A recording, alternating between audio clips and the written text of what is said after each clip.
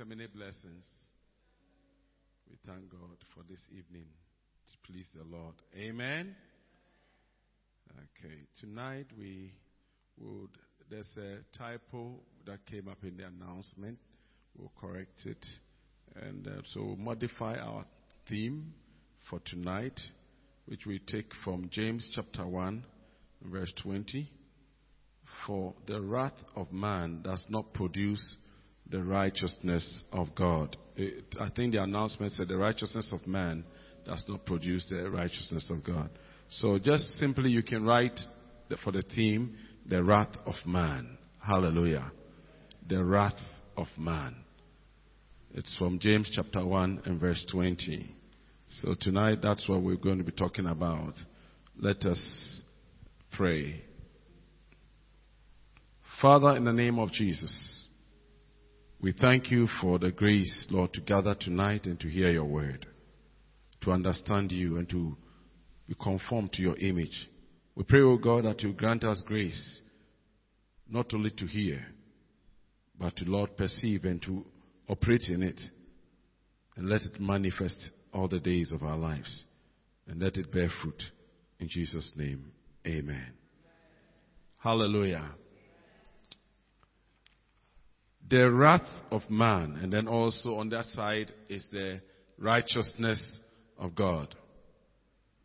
One of the biggest challenges that many people have when they get born again, and we all still seem to have, is to see the ideal Christ in people. I'm very sure that if you are like you've been in a fellowship or scripture union or place like a group like that, sometimes this SU president or this other person who is in the fellowship, people are doubting him or her because the way they are in the fellowship, when they look at the way they operate in the dormitory, it's like they are confused. Hallelujah. We have all seen that before, where it's difficult to see the manifestation of the righteousness of God that we know about. When we say God is righteous, we know that God is patient. We know He's loving, He's caring. We know that He doesn't quarrel. Hallelujah.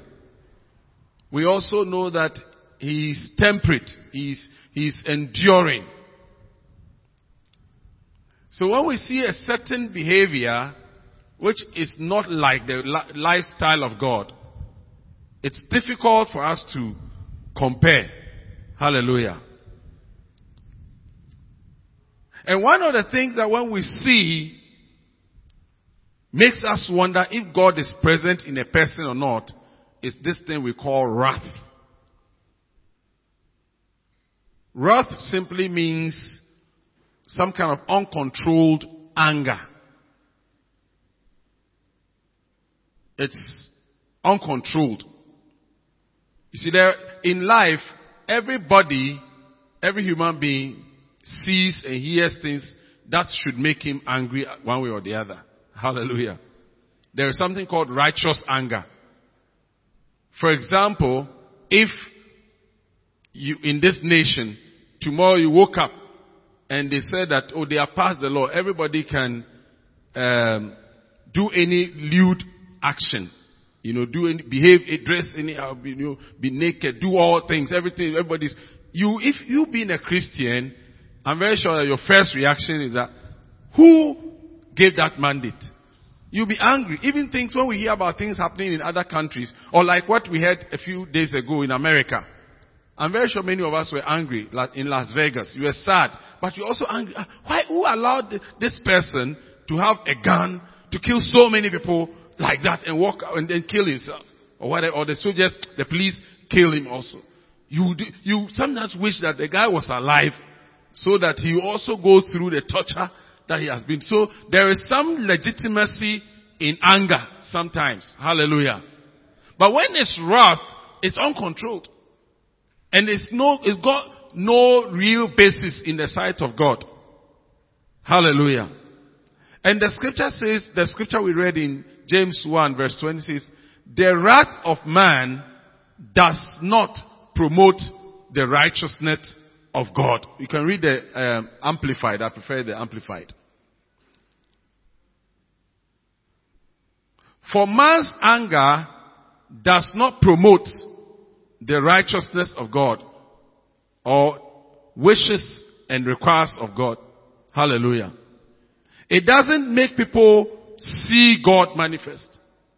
But you know that sometimes in our everyday lives, sometimes we can say that, oh, the way he angered me, I had to say something to him. How many of us have said that before? I had to prove to him or her that me too, I'm not weak. I'm not a fool. Because he's trying to take advantage. And the way it's not the fact that you are saying something to him or her, but it's what you say and the impact of what you say or do that we are dealing with. That is what will show if it's wrath. The anger, that's what the scripture says in Ephesians, be angry, but do not sin. See, so anger, it's reactionary. So not all anger necessarily is wrath. Because sometimes, if you haven't done anything, and somebody just comes to slap you, bah! The first thing you do is what? You'll be angry. But when you take a hammer and go to that person's car's windscreen, and when you see this is the person, he's run away, then bah, bah, bah, bah, bah, you break it. That is wrath. You move from anger to wrath. Because even though the person has done wrong, it doesn't allow you, the biblical law and the law of the state doesn't allow you to also take the law into your hands and do what you like. So many times, under the guise of, I want to blow my feelings, I want to do something to show a point. And sometimes when there's wrath, if I say, oh, you've manifested wrath, you won't agree. But one way of showing if there's wrath is when you start cursing. How many of us have cursed before? Okay, you won't curse with your mouth, but you curse in your heart. Another way of showing that there's wrath is evil wish. When somebody does something to you and you just can't wait for God don't punish him now. You say it in your heart that God don't punish. You don't say it to the person, but it's like when something bad happens to that person, you feel vindicated. How many of us have felt that way before? Say, oh, this one is because of my prayers. It's because of what he did to me or she did to me. God is proving that I am a child of God. I'm very special. Whether they are Christians or not, we will know whose God is the Lord Jehovah. Somebody who says the God of justice and of righteousness. He will fight for me. So usually when we are engaged in a battle, the tendency is to wish evil for whoever we think has wronged us. And this is what the scripture is talking about. That in that state, that feeling you have, no matter how you polish it, that is not the way to prove God's righteousness in your life. Hallelujah. God doesn't use vengeance to prove his righteousness in our lives. But there are other ways, and I'll come to that shortly. So tonight, we are dealing with the book of James, which is a very, very important book of the Bible. It has only 5 chapters, but let me tell you that if you talk about probably the most practical book of the Bible, maybe with the exception of Proverbs in the Old Testament, the book of James, when it comes to practicality, the practicality of our faith. If you want to translate from the words of the Bible, the rhetoric and the statements in the Bible to real action faith, the faith in Christ, there is no book that you can get that best or better than the book of James. Hallelujah. Because when you go to James, it is James who tells us that faith is good. Chapter 2, verse 17. But without works, faith is not faith. Now that faith he was talking about mainly the faith in Christ. We can talk about that we believe God. We have assurance we are the Christians. The book of James was written, generally accepted that it was written by James, the brother of our Lord Jesus Christ. The biological brother, the son of Mary and Joseph. Hallelujah. That's what people say. It looks like that. Because the Bible talks about many James, but if you look at the description, I don't want to go into all of that. But you find out from the verse 1 of the chapter 1, James is described, or he describes himself as the servant of Jesus Christ. Which tells you the practicality of the relationship that he saw that he had with the Lord. Hallelujah. This is the introduction in itself tells you that this is a very humble person. He is not somebody who is trying to be so familiar. Praise the Lord. He didn't take it for granted that, oh, you guys know that we all come from the same root and you understand. He didn't take it that way. He says, James, a bond servant of God and of the Lord Jesus Christ.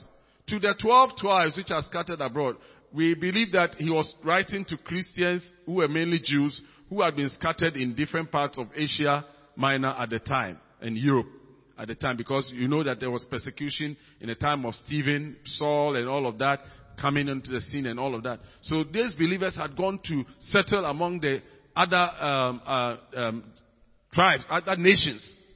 And he being one of the elders of the church, we know in Jerusalem conference in Acts 15, he was the one who concluded the meeting. And so now, after a few years, in fact, he has to write to these brethren. Why was he writing to these brethren? Because different perceptions, people were now, just like today, people were giving different interpretations of what it would take to live the life of faith and righteousness in Christ. Hallelujah. When we were in secondary school, like Form 1 days, those days, you remember those of us who are a bit older, people, we used, for example, the size of the bars, trousers. If you, those days, when Oxford bars came, the Christians, the SU people wore tunabu. Tunabu is small mouth. The small trousers that has a small mouth. It will be small like that. And that was supposed to be the sign of righteousness. Hallelujah.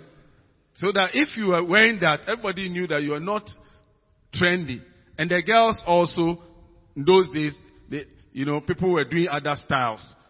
And then Afro and all of those things. And the girls were downcut. Then the other years, by the time we finished Form 5, the fashion changed. When we were in Form 5, it was tunabu and long, the tunic white shirt, which was flowing at the back. That was the fashionable one. And then, but when we were in Form 1, bowler shirts were not fashionable. So the Christians were wearing bowler shirts. And the guys were wearing slim fit. But when we got to Form 5, it was the seniors, the Christians who were wearing the slim fit.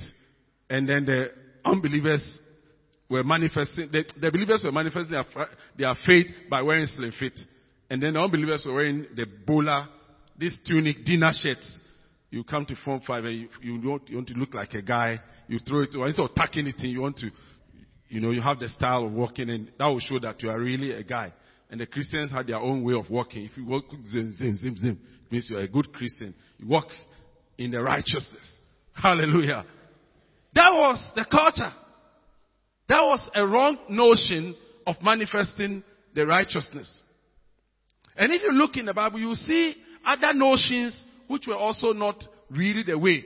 Now, James is setting out to teach the churches which were scattered that, look, this is not the way Christian manifest the righteousness of God.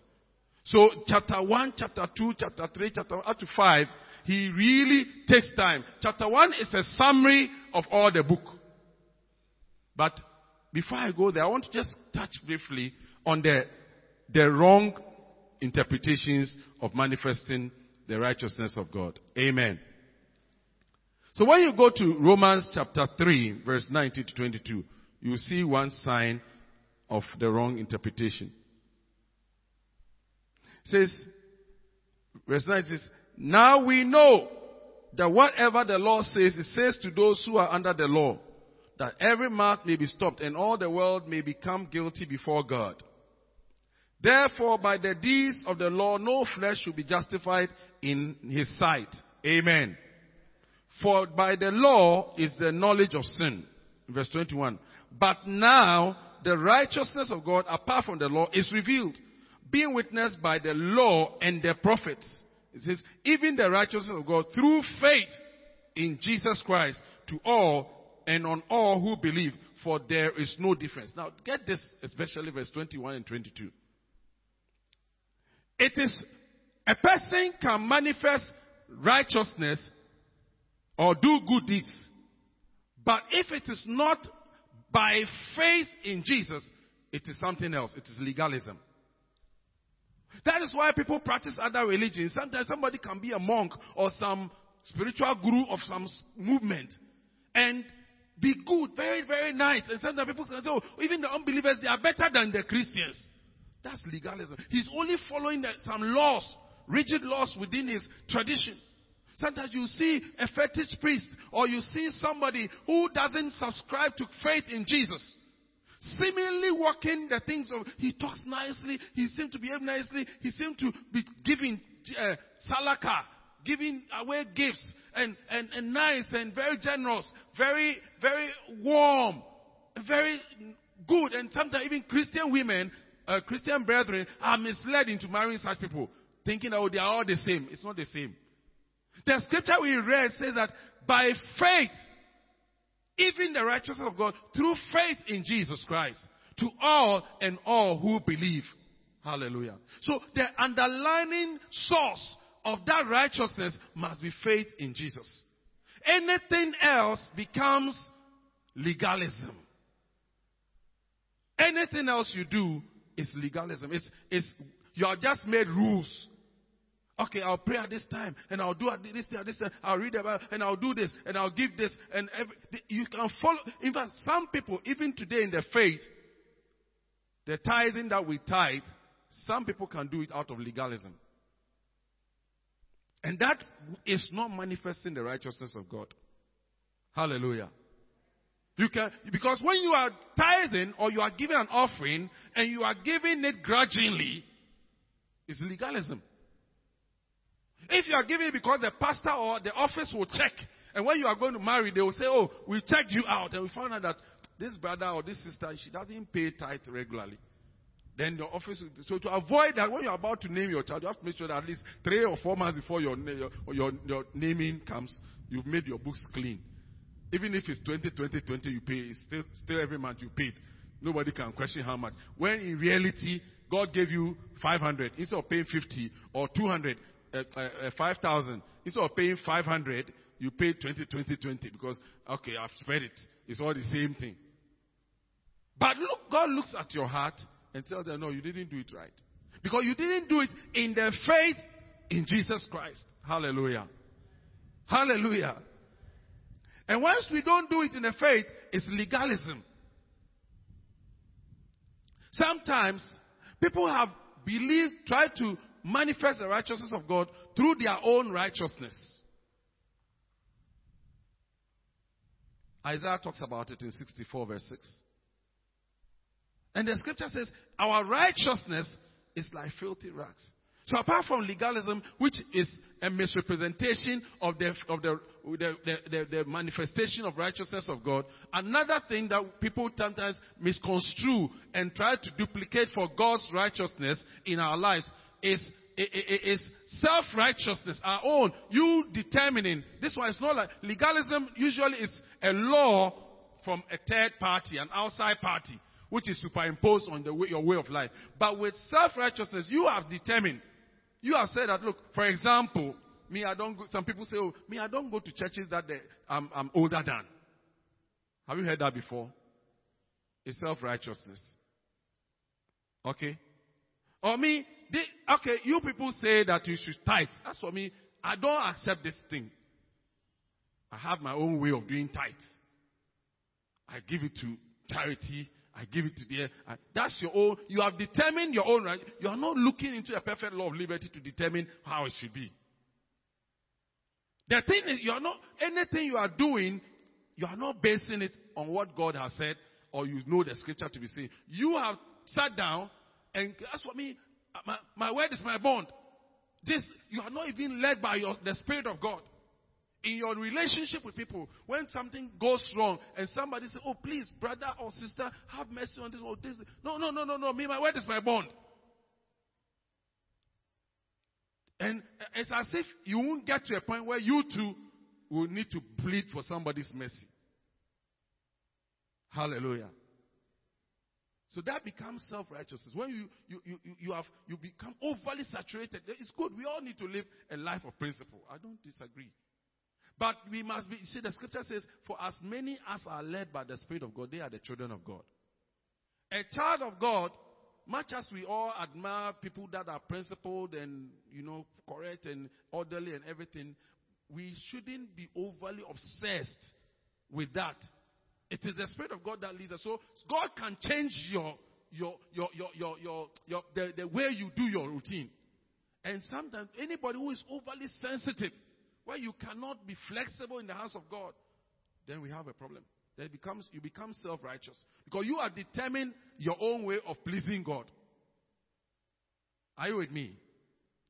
That even sometimes when somebody else like the Good Samaritan story, when the Lord is bringing a need across, say, no, me, I budgeted this. I've said not one person will pass at the end of my month. Me and you, let's agree. I've said it. So this one is not in my budget. Even when the Holy Spirit is saying, oh, this one, have compassion. This one, do this other way for just this moment and see what God will do. No. We mustn't be so. That's why Ecclesiastes 7, open to Ecclesiastes 7, verse 16 and 17. One of my favorite verses in the Bible. Let's read it together. Let's read it boldly.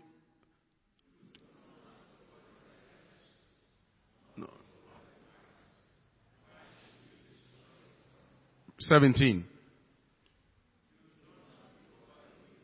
Having opened my shito, having opened my what do you call it? Milo. That is the second part. That's what it's talking about.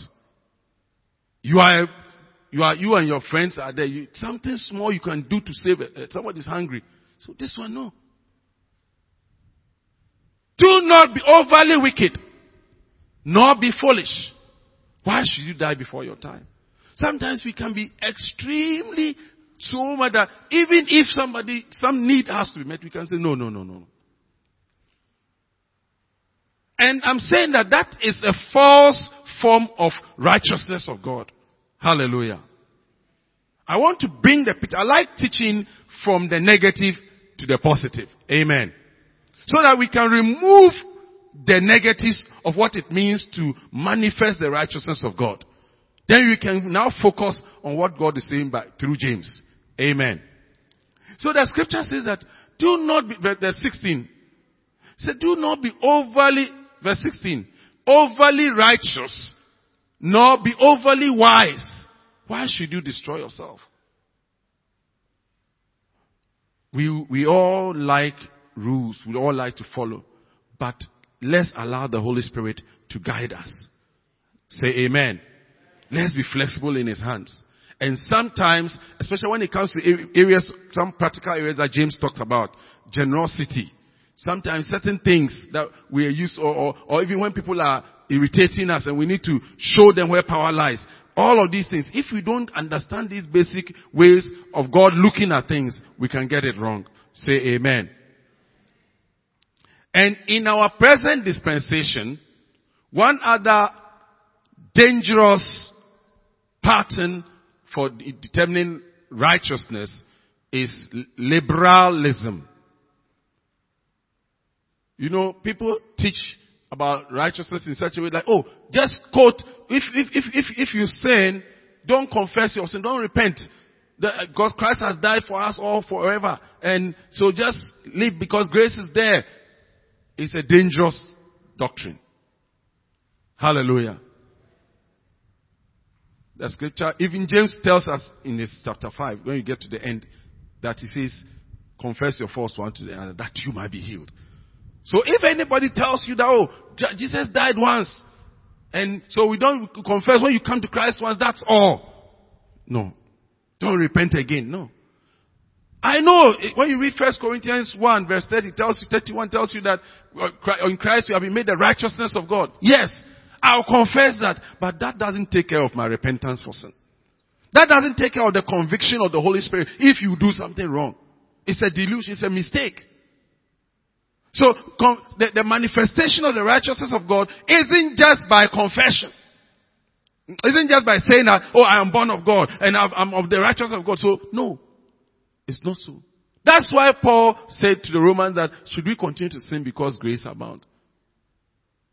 When people feel so free, we shouldn't get to the point where, we are already walking righteous. God has made us righteous by that. Yes, He has. But there is also an operational righteousness, which is called the fruit of righteousness, which is bearing fruit after righteousness. So, yes, there is an imputed righteousness, which comes through Christ by the death of Christ. But that imputed righteousness must translate into an operational righteousness. Amen. So if a child of God says, as for me, God, as for us, we don't confess sins to God, but we just live.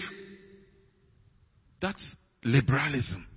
That's what the Nicolaitans were teaching in the time of the epistles. If you read the book of Revelation, 2 churches or so were told that avoid the doctrine of the Nicolaitans. They call them libertines. Freedom is our goal. You can do anything, but you are still a child of God. God will not do anything. God will not judge you. You are still a child of God. You are born again. The blood has taken care. You can live as you live. No. That is a misrepresentation of the manifestation of God's righteousness. Say amen. So let's go back to James chapter 1. I want to run through a few things there. So James is dealing with our faith as Christians and the practicality of our faith as Christians.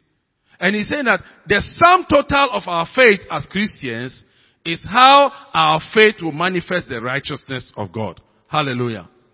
In the midst of he admits that Christianity is not an easy road. So he shows us some of the difficult terrain that the faith that we have found takes us through. Number one, he takes us through the terrain of endurance. In verse 2. What does he say? He says, count it all joy when you fall into various trials. So coming to the faith in Christ, he doesn't give us a light view of the walk in Christ or the walk in the faith in Christ. He makes you and I understand that there will be a time that we will all have trials.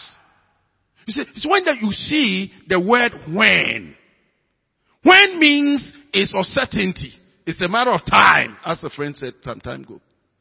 It's a matter of when. If it says if, it's conditional. But when means that as you are moving, you are going to get there.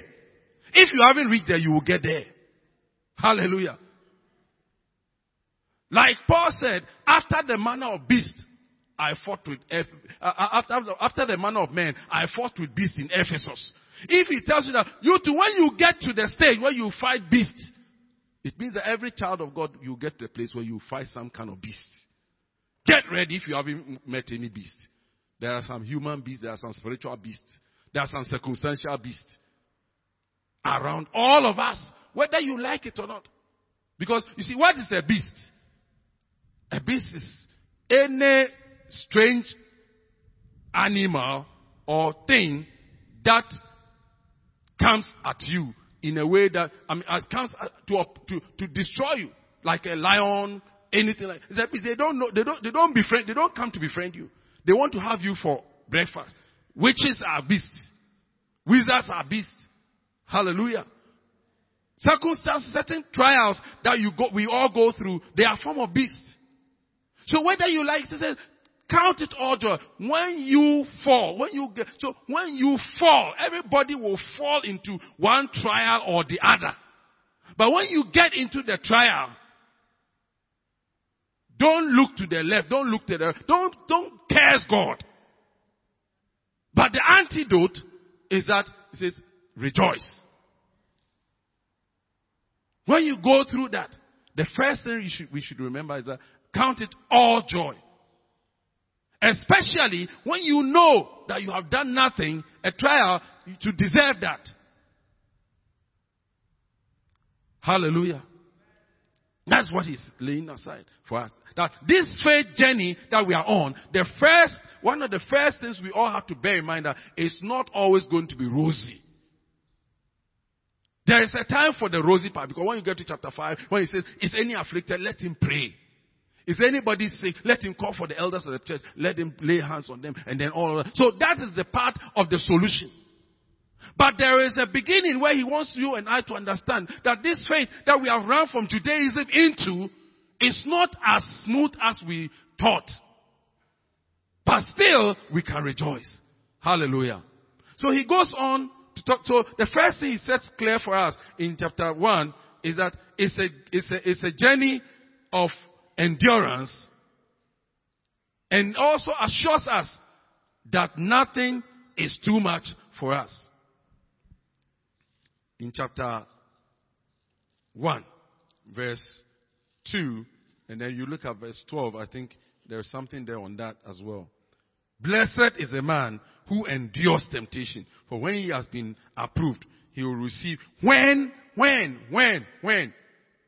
It's not conditional.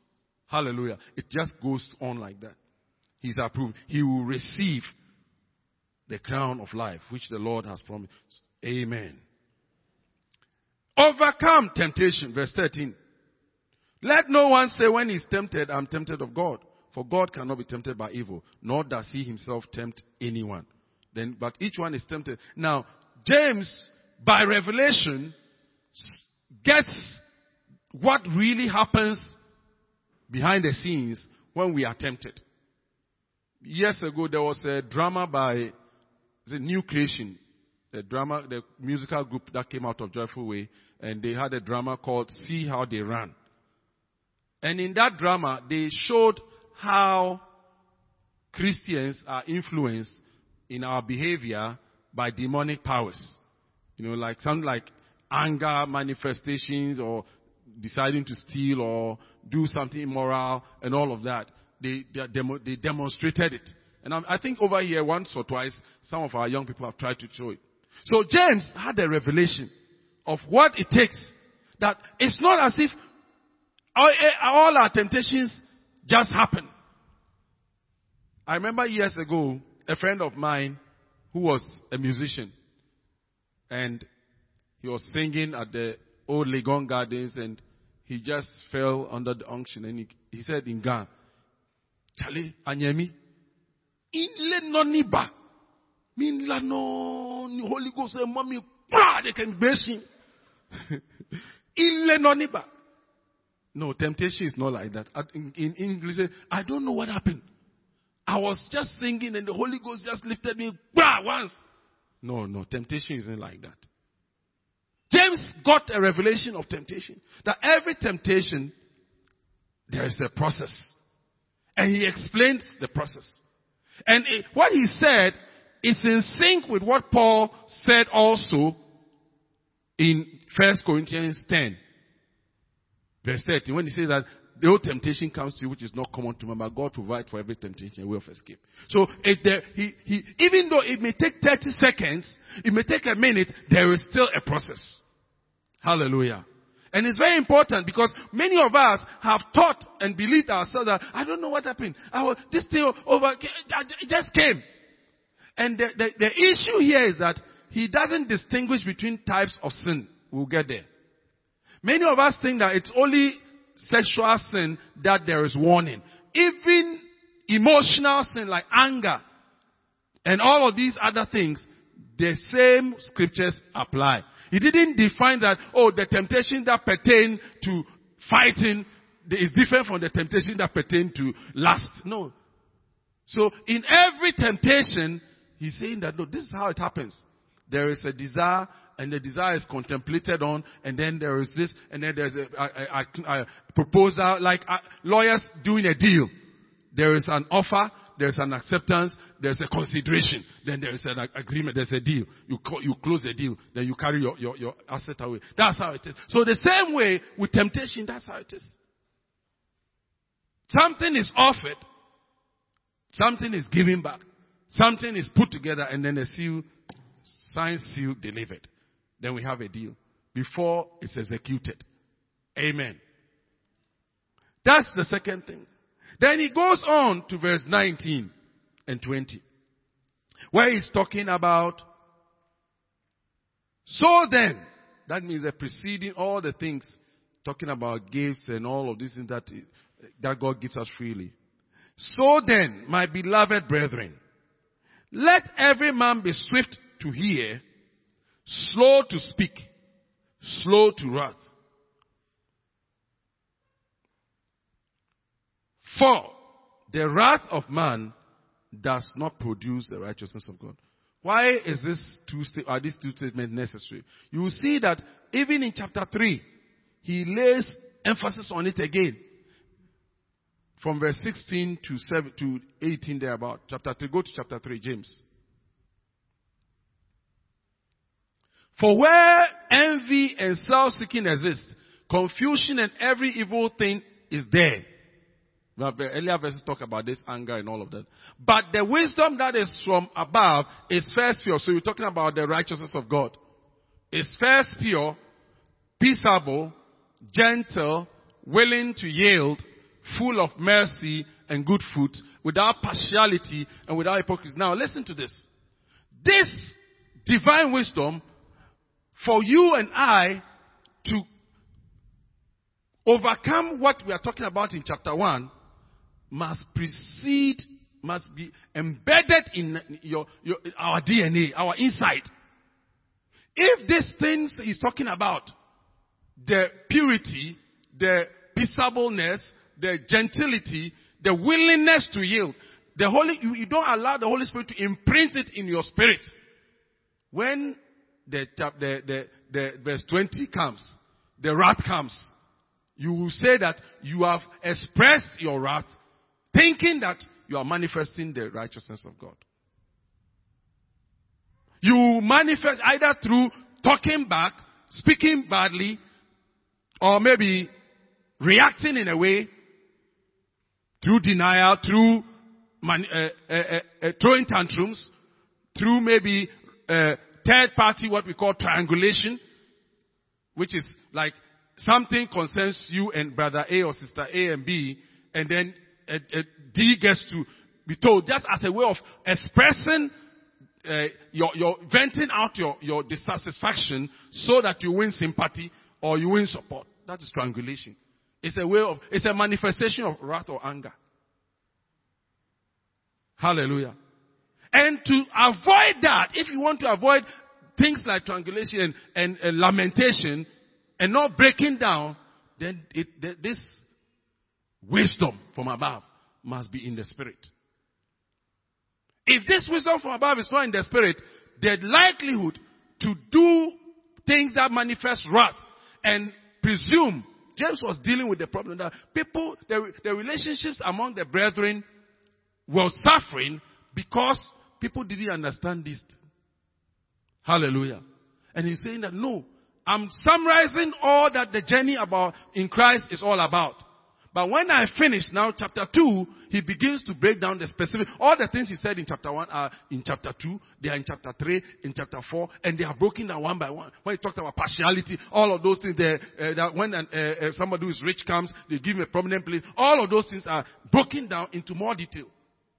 When you do this anger and this wrath thing is dealt with in chapter 1, where we are talking about, you go to chapter 3, you see it there. And all the other things, anxiety is dealt with here. Trials is dealt with. Self-control is dealt with. When you go to the control of the tongue, verse 26, the same chapter 1. So if anyone among you thinks he is religious and does not bridle his tongue, but deceives his own heart, this one's religion is useless. Now you go further, you will see it over there. Chapter 3. Then he breaks it down into the real, practically, how do you bridle your tongue? And the importance of bridling of the tongue. Hallelujah. So and then when he goes to charity, verse 27, the same way, he talks about how we can show charity. Because he says somewhere that, in chapter 2, he says, if you say you have love and your brother or your sister has a need, how come you are not able to help him or her? So the practicality of this book is very real. Amen. And I think that we shouldn't look at it only from the chapter 1 or those verses that I've mentioned, but even read the whole book. Then you see the picture that he's painting. Amen. So, back to our subject. James is bringing us to the point that, look, we can't say we are Christians and define the way we manifest Christ and our faith in Christ our own way. But there are parameters and spiritual indicators. Just as we can't say we have become a middle income nation as a country, when so many things, the indicators are all wrong. For example, the number of people who should be in school is low, or the number of people who should have free health, the ratio of doctors to the population, we are below a certain percentage. We so many things. The third roads to the ratio of the population. All of these things are indicators that show if a country is developed or is not developed. So, James is helping us. Because he knows that it's a very difficult assignment for many Christians. Because if we are to use our own marking scheme, we will all be saying we are correct before God. What we do, when we are angry, we are correct. When we allow trials to have the better part of us, we say we are correct. We will always pass. But he says, no. Look into the perfect law of liberty and see how we all measure up. And ask God for grace to help us. Say amen. So the first thing he does is define that, look, one important thing that can disturb you and I about our manifestation of God's righteousness is that thing we call wrath or anger. It can destroy. The chapter 3 we just read a short time ago says that verse 16 says, wrath can lead to every evil work. For where envy, go to verse 15 please. Go to 15. Okay. This wisdom does not descend from above, but is earthly, sensual, demonic. He's talking about, let me read it myself from there so that it's easier for me. He's talking about a certain kind of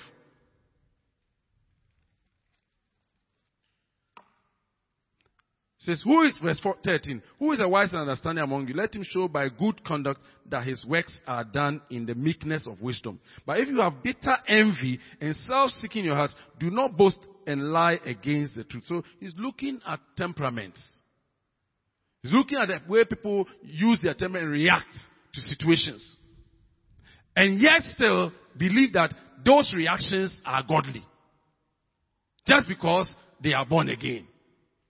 Just because they are within the community of believers. And he said no.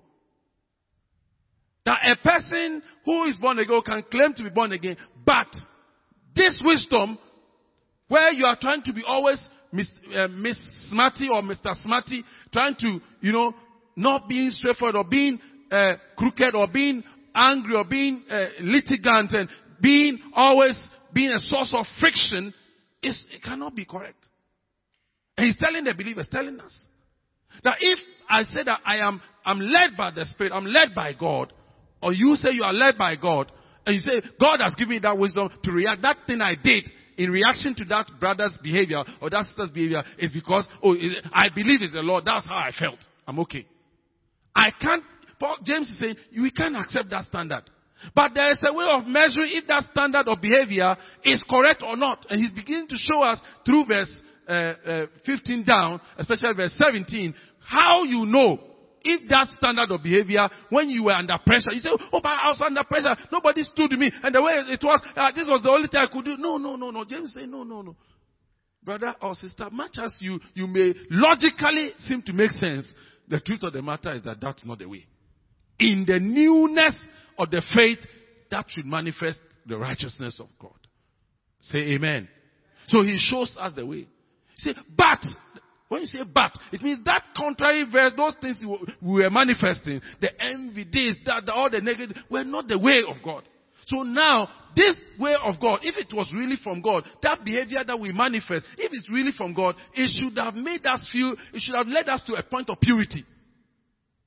Honesty. When we say purity, we're talking about honesty, sincerity. In other words, what I am saying or what I'm doing, if they did it to me or I did it to this person, will I be happy? Or that's how you examine purity. Or what is the motive? What is the driving force behind what I am doing? Or what I am thinking? How I'm assessing this situation? That is purity. That when we sit down and it's not only that, you're having fornicated, so you are pure. No. That's one. But purity here is referring to the sincerity of the situation, of our heart, relating to the situation. Amen. So it says, the wisdom, if you are acting in wisdom, some of us, when we say we are acting in wisdom, it's all trying to schemers. Scheming and, dribbling people, Maradona. So once you dribble, it's okay. No, don't dribble. Prove that the thing is sincere by purity.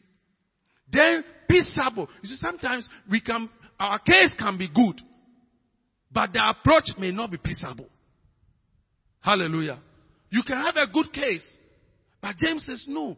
For you, he's talking about he's talking about this within the context of an unfamiliar territory. When he says, count it all joy when you go through diverse times of the kinds of temptation or trials. The assumption is that the atmosphere is very hostile. We are not working on the premise of an acceptable atmosphere or workable or some convenience. No. He is very much aware that the believers, Jews who were Christians in other cities, were living in a very hostile, difficult environment. And yet he says, within that context, you don't have an excuse to change your faith in Christ. Hallelujah. And within that context, he says, you must be peaceable. He says, gentle, willing to yield. That's one of the things we get challenged over. Because this time we are in a generation that everybody can rationalize.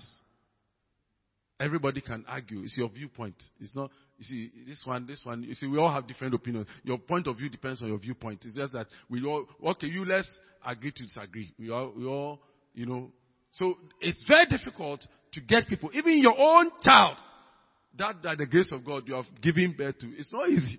As soon as they clock 12, they start, Mommy, why should I wear green instead of blue? They are not willing to yield. We are in a generation that people are not willing to yield. This afternoon, I was invited to GTV for a discussion, a live program. And we were talking about growing up young men to become men in the church.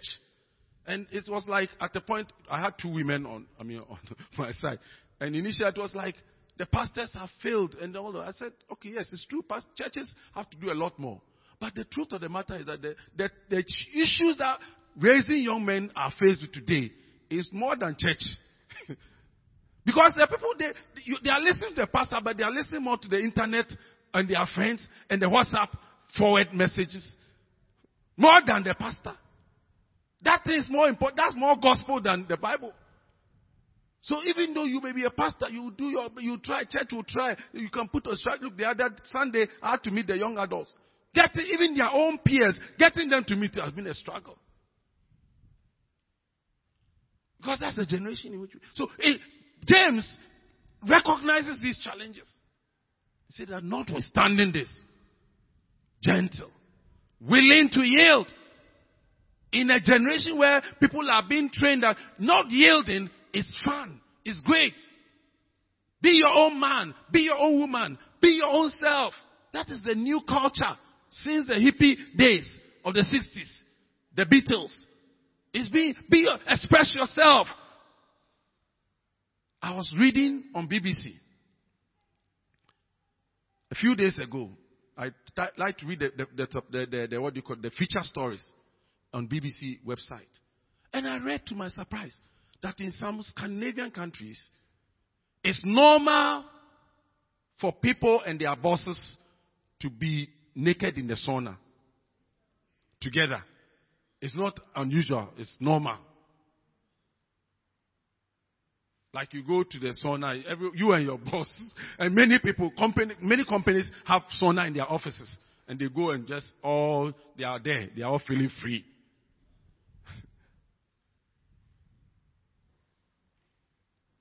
So if you go to Sweden or one of those countries, Finland and those Scandinavian countries, they don't find anything.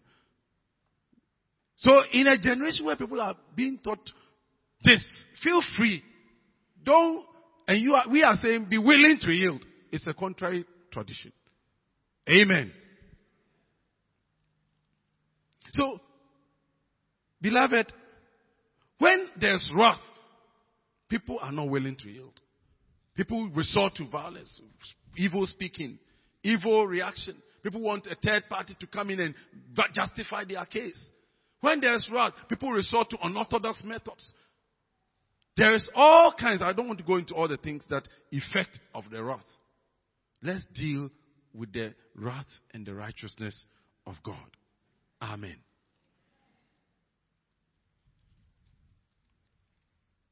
So then, what produces the righteousness of God in a believer? Let's look at Romans 14 verse 17. We have seen that the wrath of a man's anger can never produce God's righteousness. So no matter how we try to justify it, as for me, I don't tell you, no, all those arguments, let's put them aside. As for me, I'm a cool guy, but when you bring this side to my side, when you bring the issues about tribalism on this thing, that's what hurts me. That one there, as for that one there. Ghanaian language. You can touch anything of mine, but when it comes to my marriage, when you talk on my husband or my children, if you touch that one, I won't spare you. That's wrath. Hallelujah. And that kind of wrath will not help manifest the righteousness of God. So what will help us to manifest the righteousness of God? Amen. Romans 14. For the kingdom of God is not eating and drinking, but righteousness, peace, and joy in the Holy Ghost. Amen. Which means that when it comes to walking in the righteousness of God, without, you see, it says, in the operative environment, whilst you are going through the mill, whilst we are going through the oppression, whilst we are going through the trial, whilst we are going through the tribulation, whilst we are going through the temptation, just like Elisha asked the Lord to open the servant's eye, and he saw that outside were the Assyrians. But within the circle of Elisha was the host of Israel from heaven. Hallelujah. Amen. They had an inner protection within a context. And this is where many of us miss it. That the presence, the active presence of the Holy Spirit is our sure guarantee for walking or manifesting the fruit of righteousness. Manifesting our faith. Hallelujah. If the Holy Spirit is not present in a believer's life, forget it. And when I say present, I'm not talking about if he can prophesy and speak in tongues. No. I'm talking about transformational presence. When he's at work, both to will and to do of his good pleasure. That's what the scripture says. And that transcends spiritual gifts. That transcends, that is dealing with character formation and Christ-likeness. Hallelujah. So the scripture says, for the kingdom of God is not eating and drinking. Because they were arguing about people using what people ate and what people drank to justify if they were more righteous than other people. And the apostle was explaining that no, in the kingdom, that's not the main thing. Yes, we may indicate that, okay, drinking this or eating this is not ideal for the believer. But that should not be the driving thing. But it is whether the person is because empowered by the Holy Spirit to live a life of peace, joy in the Holy Ghost. Hallelujah. By the power of the Holy Ghost to manifest that.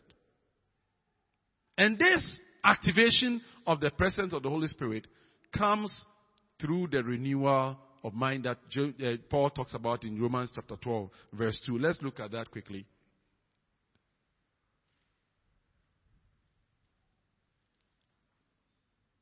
What does it say? It says, and do not be conformed to this world, but be transformed by the renewing of your mind, that you may prove what is that good and acceptable, perfect will of God.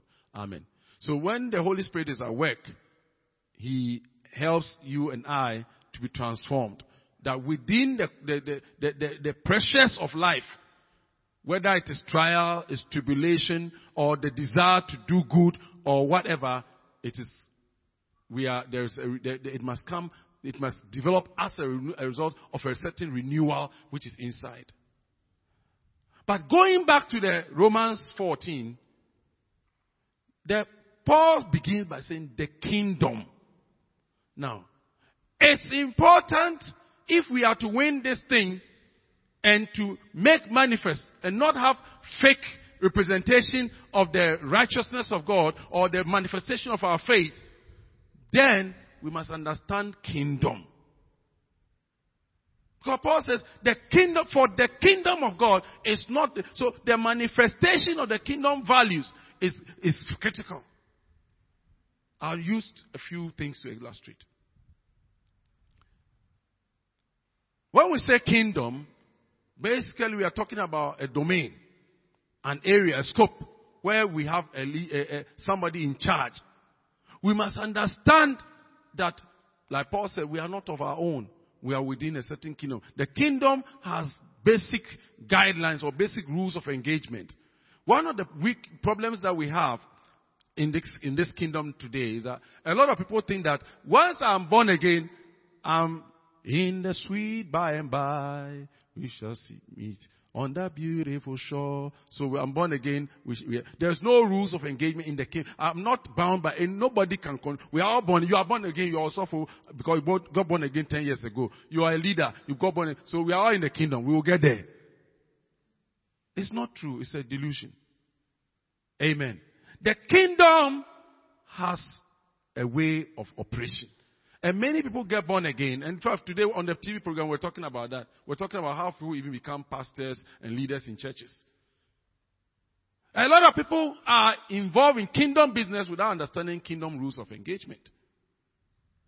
People are in the kingdom, but they don't understand that the kingdom has basics that Jesus even taught. He said the kingdom of God is like this. He gave pictures. He opened windows of how the kingdom looks like. We won't get a full thing unless you take your time and the Holy Ghost expounds. But the more you understand the kingdom, the better you conform your lifestyle to the kingdom. Hallelujah.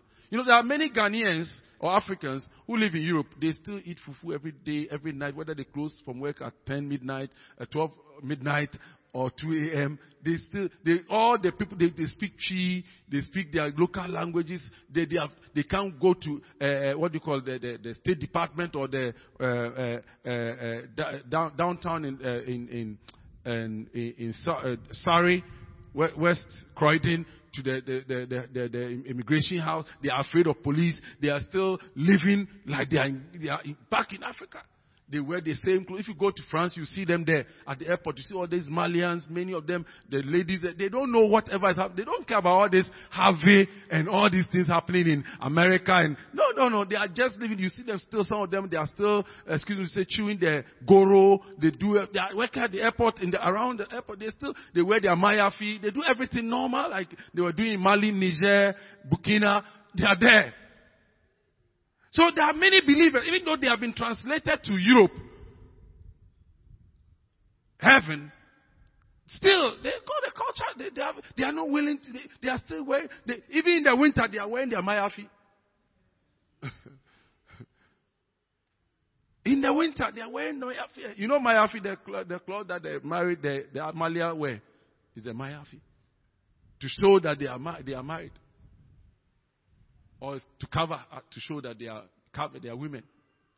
They believe in Islamic faith. They are not willing to know that, look, we have arrived. I'm not saying everybody should wear 3-piece tailcoat. No. But when you enter an environment, you must understand that it's not in Africa that throughout the year, the sun is out. You must understand. Spring, summer, autumn, winter. Even we here in Africa, we are taught that. But some people have traveled, they didn't know that there's spring, summer, autumn, winter. They don't understand it. They don't understand. So it doesn't affect their diet. It doesn't affect their anything. They can't go anywhere. They've been there 10 years, 15. Their best friends are still the people they went with. The Ghanaian community, they are at every funeral, they are at every occasion, they are there. The Nigerian community, they carry everything. I've seen people with all these fufu, all these things in their homes in Europe, in America. And where they have machines and things to make. No, they refuse the culture. They will not be culturalized. They want to be Africanized there. Hallelujah. That is how it is. You are laughing. That's how many of us are in the kingdom. We're in the kingdom of God.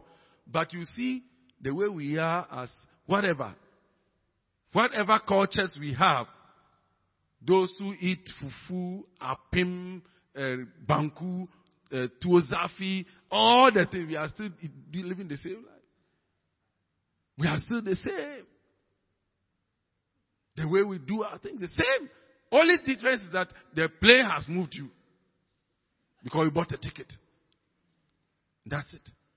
But when they are looking at somebody to represent them in parliament or to speak for that country, you can't speak for that country. You are not. That's why many of us even can't do evangelism. Are you with me? That's why many of us don't like reaching out or follow up anything. Because you see, we haven't imbibed the culture of the new kingdom. When you go to the country, now that's why all the Europeans and Americans, they say, you must learn our language first. Germany, if you don't have you can't be a citizen. If you don't learn the language, then you go back to your place. All of them are changing. English now, they have to do history tests. You have to learn about the Tudors and all those things now. Queen Victoria, the history of England. How England and Scotland became separate. Queen Mary, this, that, all of them, you are going to have to force to learn. If you can't answer those questions, you don't get the citizen. You can be resident there for 1,000 years. Because they have seen that people don't want to culturalize. They have to do something about it. It's just part of the way to block you. Now, even if you want to bring your child to Britain, they will ask you if you have 18,000 pounds or 20,000 pounds, something like that. For every dependent, 20,000 pounds, you can see it in your account easily. You see, that will cut out it has cut out almost half the Africans. So you can't easily go and join if you are hoping that one day you join your cousin or your brother, please just work hard and let the Lord bless you. Because they have changed the laws. The rules of engagement have changed. The kingdom rules have changed. And yet we are the only people who don't understand this thing. And it's the same for the change to manifest the culture of the new kingdom. So the kingdom is in righteousness, peace, and joy in the Holy Ghost. We are talking about the righteousness. That cannot happen if you don't understand that you are in the new kingdom. If you don't understand that you are a pilgrim in this present physical kingdom. Hallelujah. When you understand that, one, we are pilgrims.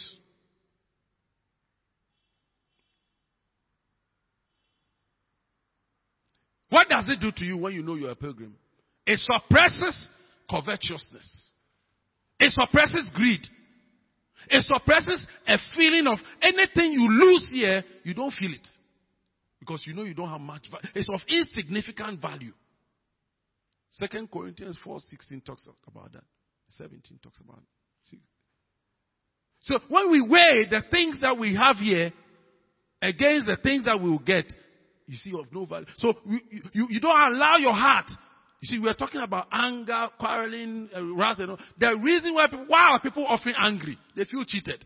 Cheated about what? He took my land. He took my car. He didn't give me promotion.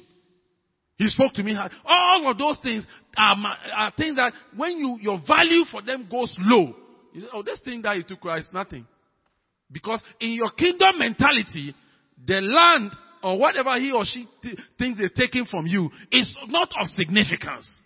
If they took your promotion, that promotion, because you are kingdom minded, you say promotion comes not from the east nor west, but it comes from the Lord. So your obsession with the promotion that men give is insignificant. You diminish it. The reason why many of us become obsessed, he's cheated me, she's cheated me, I'm not a fool. Because we are mainly of a different kingdom mind. We are earthly minded. When you become a pilgrim, as a first principle of the kingdom, that you are just a transit person on this kingdom. Anything that is this kingdom oriented, you don't get so obsessed.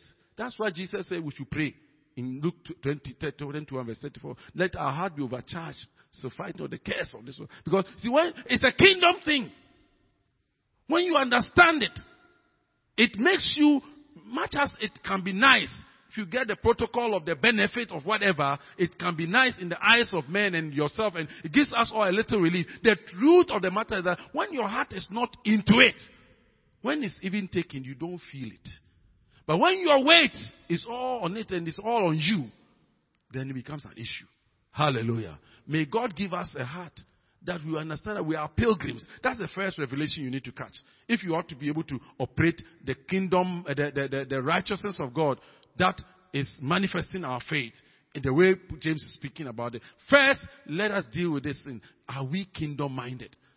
If you become a pilgrim-minded a person, you are almost there.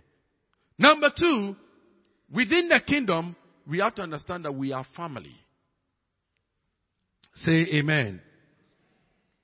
One of the reasons that challenges many of us not to be able to manifest this righteousness that James is speaking about. You know, this righteousness is speaking about how we deal with envy, how we deal with trials, tribulation, all of those things. How does a person overcome? When he realizes that, this person, you understand, this person doesn't mean harm. Maybe he's made a mistake.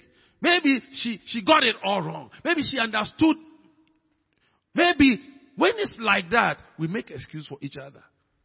And that gives us room. And you also realize, I could also step on my brother or my sister's toe. So you don't take things too far.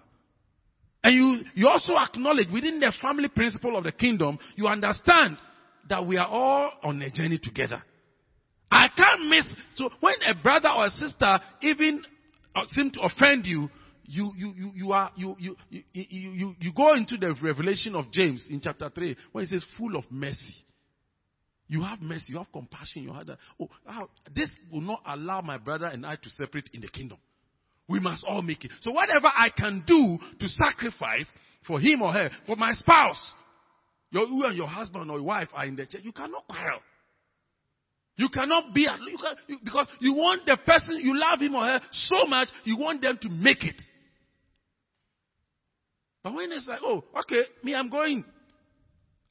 Or she's going. I don't mind. I don't even want to live in the eternal kingdom with him or her. Then we are comfortable. But I hope you understand that, look, we are family. And we are family on the journey. When the people of Israel were traveling, if you study the patterns, they got to the book of Numbers. Moses was asked to check out the people. Counted tribe by tribe. They were families. and the head of and he talks about Caleb and the head of the tribe of Judah and all of that. They were family, and they understood relationships and hierarchy. The reason why there is so much disorder, disrespect in the system, and people get offended, is because people don't understand that in the kingdom, much as we are family, there are fathers, there are mothers, there are brothers, there are sisters. And that places certain obligations on all of us in the way we relate to one another. If you see it that way, the Holy Spirit will open your eyes to understand this kingdom-mindedness. That is what yields the righteousness. That will make you share your bread with somebody or your clothing with somebody easily without feeling it. Sharing your money with somebody, not feeling it. It comes by understanding that we are family. So when even she owes you or he owes you and for some reason he or she hasn't paid, it doesn't become a big issue. At least once there is mutual respect, you are able to bear one another for long. Because it's not like that's the end of the world. And because you two, your heart or her heart is not saturated in that wealth. But because many times we think that this world is our home. We are not passing through, we are staying here. This person is an alien to me. I'm going to the north, I'm from east, he's from west. We don't have anything in common. We are just meeting in church to pass the time. If that is the culture, we cannot open up to each other. It's the understanding of the kingdom that as a family that helps us to relate. And that's what James is talking about. Amen. Third thing we need to understand about the kingdom is that the kingdom is an army. And Paul explained that in 2 Timothy 2. And the generals and others are here. Colonels are here. Army, number one symbol that we know army for is discipline. Or, no be so? Correct. Discipline. That is one of the things that has been missing in the body for a very long time. Many of us don't understand that our kingdom, any kingdom that doesn't have a good army, is finished. You see, this Ivorian thing that we settled there, it was because they saw that though they are strong, they have more ammunition. Which we did when it comes to the tactics. Once our brother and others they knew that when it came to tactics, we will not have the same equipment, but we did past day. Nowadays, please don't be offended. Amen. I'm just worrying you. But they knew it. Both countries know. So in Tree we say warrior, so warrior. Everybody was afraid of it because we didn't know, because the Ivory Coast have been through war. Truly, we don't know their true state. And Ghana, even though we don't have, they get them off. So we have to be careful. Nobody imagine, you see, when Nigeria had an issue with Cameroon over Bakassi, they didn't waste time. Look how they pummeled Cameroon. They beat them out till they had to beg the international court to come in. They wanted to take their place by force until the war was too much. Because when you are stronger than somebody, I'm very sure that if the case was, if you are Togolese, forgive me. If Ghana had this problem with Togo, they won't go to international arbitration. They'll just go there. Come on. They would have gone. Hallelujah. And it all boils down to discipline. Army. If we have a potent army, it brings security. And the potency of the army depends on discipline. That is it. And in the church, it's no different. When people don't understand hierarchy, and even beginning with self-discipline, in areas of demarcation, scope of authority, scope of speaking, there are certain things. If you are a kingdom-minded person, you are under authority. The generals and the generals' wives will tell you there are certain things we don't say, we can't say. When we were even in secondary school, they taught us through the discipline. The first thing they taught us, okay, money, 1975. He said, obey before complain. School rule number 1. That was the first rule. Obey before complain. And that built a sense of discipline in us. Amen. But in our kingdom, people think that, oh, we are all born again. Hallelujah. You just you came to that church before I came. We are all born again. We are all going. It shouldn't be so. And when it's like that, nobody can help each other. Nobody can talk to anybody. And even if you talk and you don't talk proper, you are in trouble. So because people are not spoken to through counsel, rebuke, exhortation, and all the things that the scripture talks about, 2 Corinthians 3:16, what do we have? A lot of people grow in the kingdom and they are unruly. Even though they may have age, longevity in the kingdom is not equivalent to spiritual maturity. Longevity. Otherwise, those WOs who have been in the army for 36 years will be the CDS. It's not about that. General lie. It's not about that. There are people who have been in the army longer than, because some of them, they are WOs, they have been there long ago. They entered when they were like 18, they are still there. It's not about longevity. It is what the meal you have been through. The training at academy. Before you pass, they call it off square. You don't stop. You run every day for all the time you are there. They give you food. They have time. Hot breakfast. You have to finish, lay your bed, dress. They have time. Everything. They have a way they dance. I've been practicing with some of the officers. They say you have to hold your coat this way. The women, all of them. They have ways. And you can't go and say, oh, me, and you me the para. You start dancing. You finish the academy. You finish the academy. Kind of Male. You finish. They will call your name. Daku, hey, Daku, hey, yeah, that's what I've been told. They said they'll be shouting when you run away, you break bounds. They all come and hoot around you all over. That discipline, WO doesn't go through that. That knowledge, the things they've learned at Cranfield, Sanders and things, nobody will take you on that course. Strategic thinking. So, but when you see the general, it's not written on his body. So you can see a WO who is more physically built. But the thing is not about being built physically. There are some things inside. And that is where we go wrong spiritually in the kingdom. Because sometimes we look at, that's why Paul said, for henceforth know we no man after the flesh. Why do many people go wrong and walk in unrighteousness in the kingdom? Because we look at people after the flesh. This person, he doesn't, there's nothing that shows on him. But there is something in him. And there's a certain authority of the state upon the person, which you ought to recognize.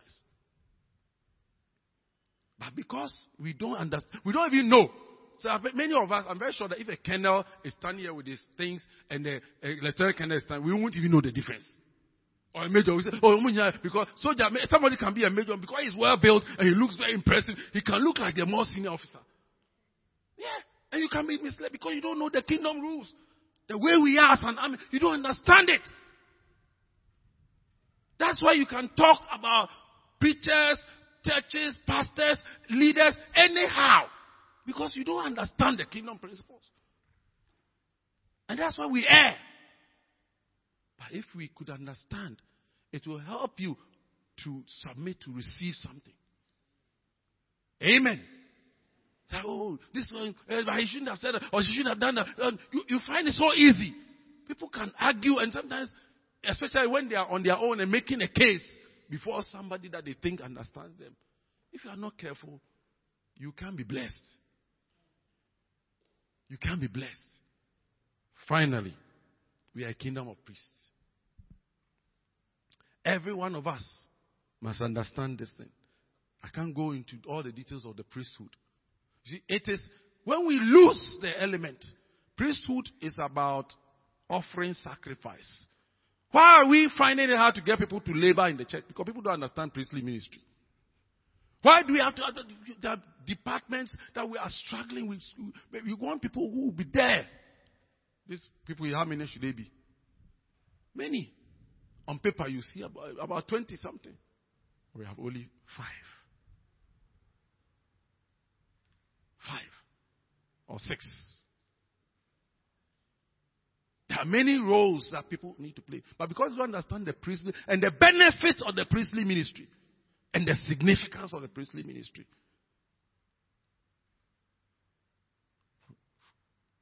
beyond the issue of the priest cleansing himself and the priest's role to cleanse others, intercede for others, the fire at the altar not burning, all of these are priestly roles. And priestly roles go with priestly garments, priestly assignments, and all of that. Many people in the kingdom, they don't understand when we say the church is full of priests. They see only those who have been ordained. Everybody say, for we are a kingdom. 1 Peter 2:9. God's own people. We are priestly. What? Go and find out from the Bible. When we say priest, what does a priest do? When you understand it, it will help you prepare yourself. So there are certain things. The Bible said in the Old Testament, is it Malachi? It says, the mouth of the priest, I think chapter 2 verse 7, must be full of knowledge. But since you finished Field Builders, how many new Bible books have you read? How can your mouth be full of knowledge? Even when they say, oh, Sunday school, they said, next week you are the one to quote. You'll be informed. You won't come. When they say we are going to have Sunday school week and the teacher says, oh, you will represent our class, then you fight. Why didn't they choose that one? Then choose me. You need to understand it. That is even a privilege. Oh, sister, will you like to pray for us? Sister, meet me. Sister Eunice, prayer. No, if that's what she's going to do, I won't come to the meeting. If that's because you don't even see it as a privilege, as a priest. Prayer is part of the priest's duty and to enjoy it. But because many of us see it, hey, me to be praying, hey, me to lead worship. Please choose somebody else. And can you choose, please. And because of that, we never grow in the office. We never grow. And if you don't grow if you don't come before the Lord, let me end by saying this. The fruit of righteousness will not come. Because the righteousness is received through the empowerment of the Holy Spirit as we go into His presence. When you are a priest, you go into the presence of the Lord more and more. And you are able to nourish and help, receive strength. You receive grace. But if you are not a priest, you don't go there. You are just benefiting. You are just a worshiper. You come. And it's sad when people can be in church for 6 years, 5 years, 7 years, 10 years, and they are okay coming around and enjoying. And they think it's okay. But you see, you are just not helping yourself. Sad. You think that, oh, I'm having my privacy. Me, I don't like to be disturbed. I want to enjoy myself. And all of that. It's a lack of understanding. I beg you. Humble yourself before God. You say, I want to be a true priest. Draw near. A priest draws near to the altar. You prepare before you come. You pray. You come. When you come, any assignment the Lord gives, the Lord wants you to burn incense. You burn incense. The Lord wants you to carry the bread. Carry the bread. Carry the dove. Carry the dove. Anything. When you are a priest, you are in the instruction of the Lord. But where this idea that, oh, me, I just came to enjoy my worship. I mean, I don't want to worry anybody. Nobody should worry me. You haven't understood your priestly ministry. May God help us. So that through the understanding of the kingdom priestly ministry, you and I can show forth the righteousness of God. And when the righteousness of God is seen, the wrath will not manifest. All those things will be put behind the bars. Let's bow our heads as we pray.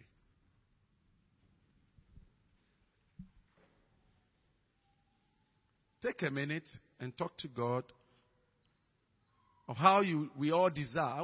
I don't want to be just a Christian who hears the word and not. James said, don't be a hearer and not a doer. He's taught us how to be doers, not to be just hearers. He saw it. What we are seeing today in our lives, he saw it years ago.